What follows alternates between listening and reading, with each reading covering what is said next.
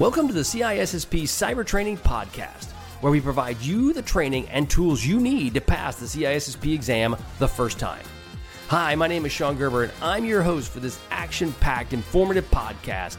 Join me each week as I provide the information you need to pass the CISSP exam and grow your cybersecurity knowledge. All right, let's get started. All right, so this is Domain 1.1. We're going to be talking about understanding and adhering to and promoting professional ethics. So these are some of the questions that you can expect to see in the CISSP exam. And so we're going to roll through all of these, but I'm going to probably chop them up into smaller bites that you'll have access to, but we'll just go ahead and get started. Number one, what is the primary purpose of a professional code of ethics for information security professionals? A, to outline legal requirements for information security professionals. B, to provide guidelines for ethical decision-making in information security. C, to ensure job security for information security professionals. Or D, establish industry standards for information security practices.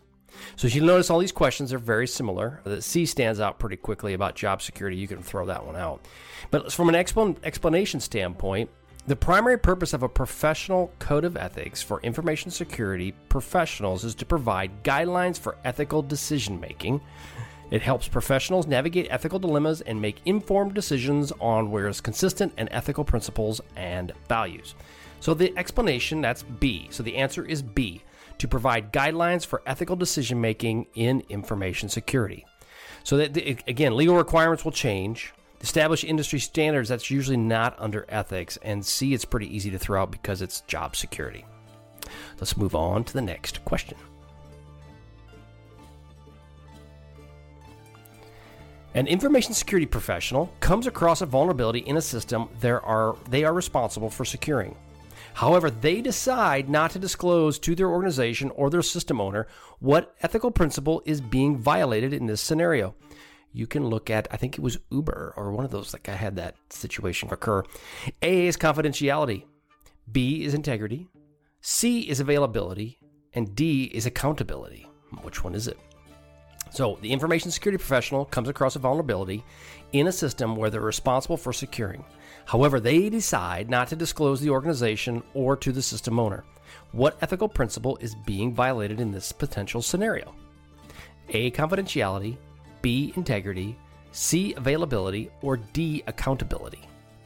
The explanation or answer is D. The ethical principle being violated in this scenario is accountability. Information security professionals have their due responsibility to be transparent and accountable for their actions. This will bite you if you don't, including promptly disclosing vulnerabilities to the appropriate parties for resolution.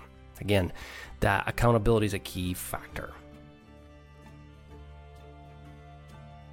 Okay, question 3. What is the role of an information security professional in promoting security awareness among employees?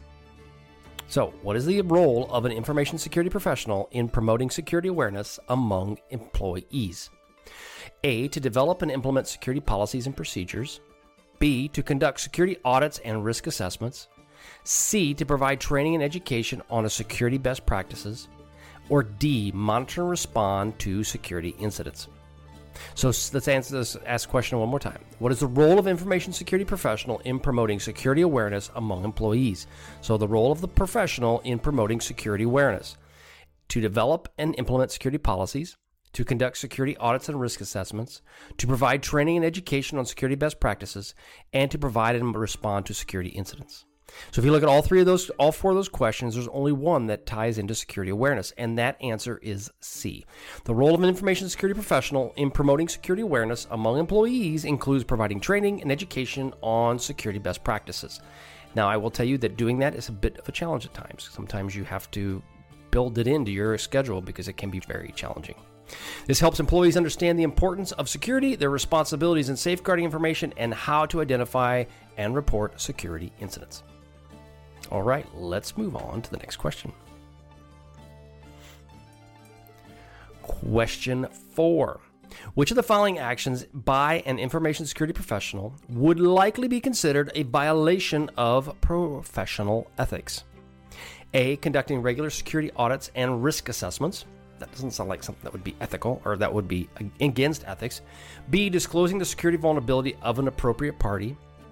C, sharing confidential information with unauthorized individuals. D, implementing security controls to protect sensitive data. So the question again, which of the following actions by an information security professional would likely be considered a violation of the professional ethics?